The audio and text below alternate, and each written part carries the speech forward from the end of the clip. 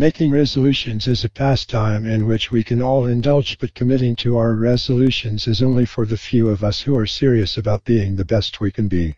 This level of commitment starts with understanding that each of us is a leader and a role model for others.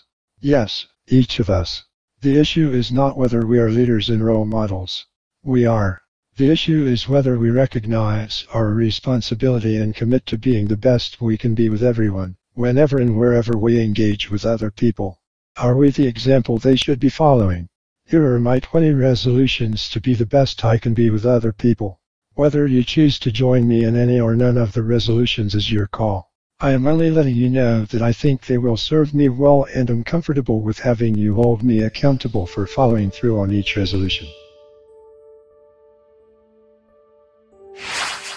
I resolve to be more positive as I demonstrate my respect for and pleasure with the successes and accomplishments of other people. The key here for me is to respect the achievements of others and actively demonstrate my respect and the pleasure I experience when they do well. Respect in this context includes holding the other person and the action or accomplishment in high esteem, feeling delighted, and actively expressing approval. I resolve to resist the temptation to expect others to always do as well as they sometimes do. I know that is both unreasonable and counterproductive. The unspoken or perhaps spoken message is, you aren't giving it your best effort. You should always do as well as you did before. This applies to a salesperson making an unusually big sale, a scientist making a new discovery, a team winning the big game, and so on, but also applies to less consequential events and activities.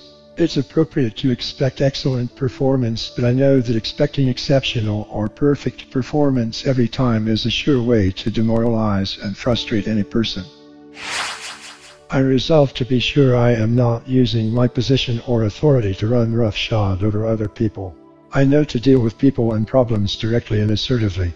I also know that many people in positions of authority like pointing out that they always place the blame squarely on the person who did not get the job done. This is, from my point of view, a sure sign that the person in authority knows nothing about people. When a job doesn't get done or doesn't get done as well as expected, it's obvious that someone didn't get the job done. It's also frequently easy to see who didn't get it done. At that point, the authority junkie is quick to point a finger. The job didn't get done and you are the one who didn't get it done. Here is the glitch. The authority junkie's approach usually appears to work. The problem doesn't recur. Performance improves. The job gets done the next time. At the same time, people become more cautious, less creative, and more concerned about avoiding the authority junkie's ire than in developing better ways to do the job and continuously improving their performance. Good enough becomes the standard, good enough to avoid the pointing finger of the authority junkie. For me, the alternative to blaming and finger-pointing needs to be automatic. This is disappointing. You must be at least as frustrated as I am about it. Can we see if we can figure out how to get a better outcome next time? What would help? How can I help? Sure, enough is enough at times, even for me. People need to be held accountable and deal with the consequences of poor performance. For me though, this needs to be a down-the-road eventuality and never where I start. I resolve to remember that some people have a short fuse, are highly reactive, and are ready to go to war over anything, while other people are tired, frustrated, anxious, stressed, and atypically touchy and contentious. Either way, I'll conscientiously manage my interactions, emotions, reactions, and behavior in ways that minimize conflict, animosity, and contentiousness. This doesn't mean that I'll hold back, equivocate, or be reluctant to pursue my point of view, opinion, or expectation. To the contrary, I'm typically assertive, clear, and forthcoming. My point here is that conflicts and disagreements are managed as negotiations and not as arguments and battles. Confrontation and power games are seldom the best choice for resolving friction points and personality clashes. I have far better and more effective tools at hand, and am going to focus more on taking care to use them instead of resorting to emotionally charged war games. I resolve to more consistently project a calm, conciliatory demeanor, avoiding any tendency to be harsh or abrasive, even when confronted by animosity or hostility from others. At the same time, I'll do better presenting an aura of firmness, control, and self-confidence. I'll work to be more self-contained, neither intruding into the personal space of others nor permitting others to intrude uninvited into mine, thereby letting me process reality with less interference or emotional clutter. I resolve to quit avoiding dealing with conflict, disagreements, and difficult issues for fear of upsetting someone. That doesn't mean that I'll just start charging ahead insensitively or inconsiderately. It means that I'll be dealing firmly with whatever the issue or concern is while remaining sensitive to the feelings and interests of others. I resolve to take the initiative more and to be less cautious and more willing to take a chance on me. I'll still be cautious, but without becoming paralyzed by the potential downside of speaking up or taking action. I'll pursue my goals and interests continuously but incrementally, testing and evaluating my progress. I think this approach will better assure moving toward my goals without exposing myself to unnecessary and avoidable jeopardy. I'll no longer simply play it safe but will play it cautiously.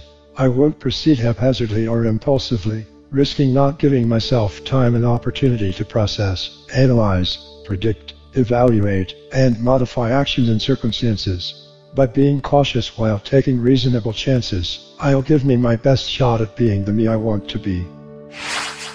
I resolve to take the advice of Dag Hammarskjöld to heart. He told us to never look down to test the ground before taking your next step. Only he who keeps his eye fixed on the far horizon will find the right road. I'm going to put most of my time and energy on staying on the right road, on reaching my goals. I'll be spending less time and energy worrying about unlikely contingencies and maintaining the status quo. That means less time worrying about things getting worse and more on the possibility of things getting better. My new strategy will lock my focus on the here and now. I'll minimize my obsessing over static or irrelevant data, thus enabling me to focus my time and energy nearly exclusively on goal-centered data, on people and things that really can help me get to my far horizon. I resolve to make decisions and take action thoughtfully but more quickly. I'll stop putting off decisions or actions, avoiding or deferring doing what needs done, and stop hesitating or proceeding so reluctantly. My actions and reactions won't be impulsive or ill-considered, but they will be more decisive and timely. I'll be able to do this because I will be working on better tuning into and trusting my judgment and insight. I'll be getting much better at reminding myself that trusting me is a reliable path to my success. I resolve to recommit every day to never shirking or avoiding difficult people, challenging tasks, or unwelcomed responsibilities. That means I'll do everything I've agreed to do or am responsible for doing to the best of my ability. My guiding principle here will always be this: all of my internal systems and processes will remain on high alert and active. I'm much sharper and better able to perceive and manage things when I'm giving everything I do my best effort. And to paraphrase the poker players, for me, best effort is but table stakes and the game of life. I resolve to be even more accepting of and tolerant with people with differing personalities, traits and characteristics, personal styles, individual values and beliefs, and for their idiosyncrasies.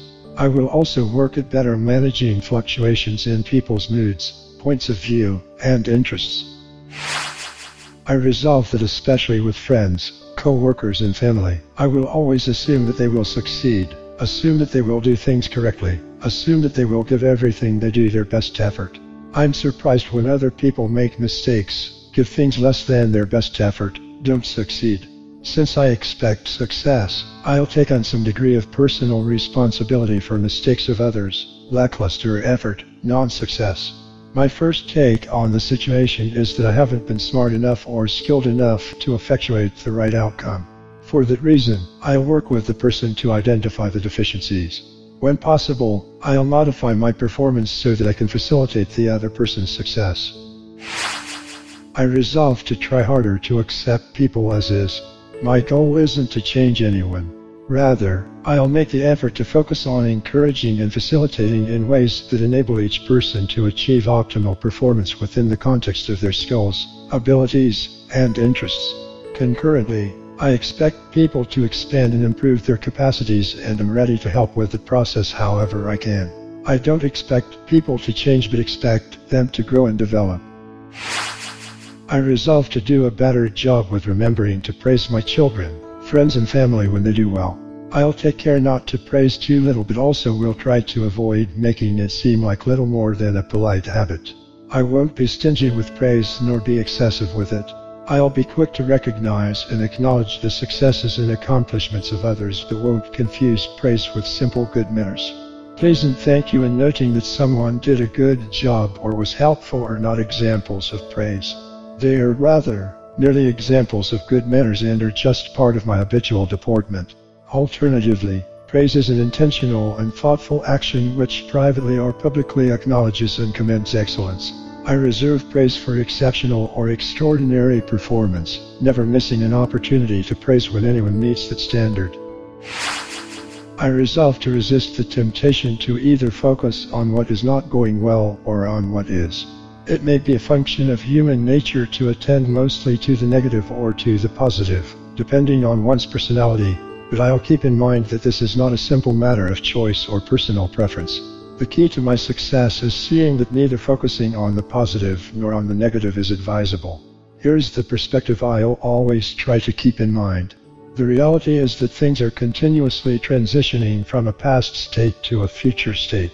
My primary responsibility is to effect the transition so as to actualize the desired future state.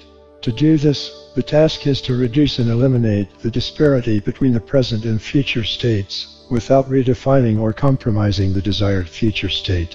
My focus then needs to be on the cluster of elements that affect the future state either as contributors or as detractors, understanding that neither is more or less important than the other. Focus must be on the gestalt. In short, I'll be keeping my eye on the big picture, on the way on down the road.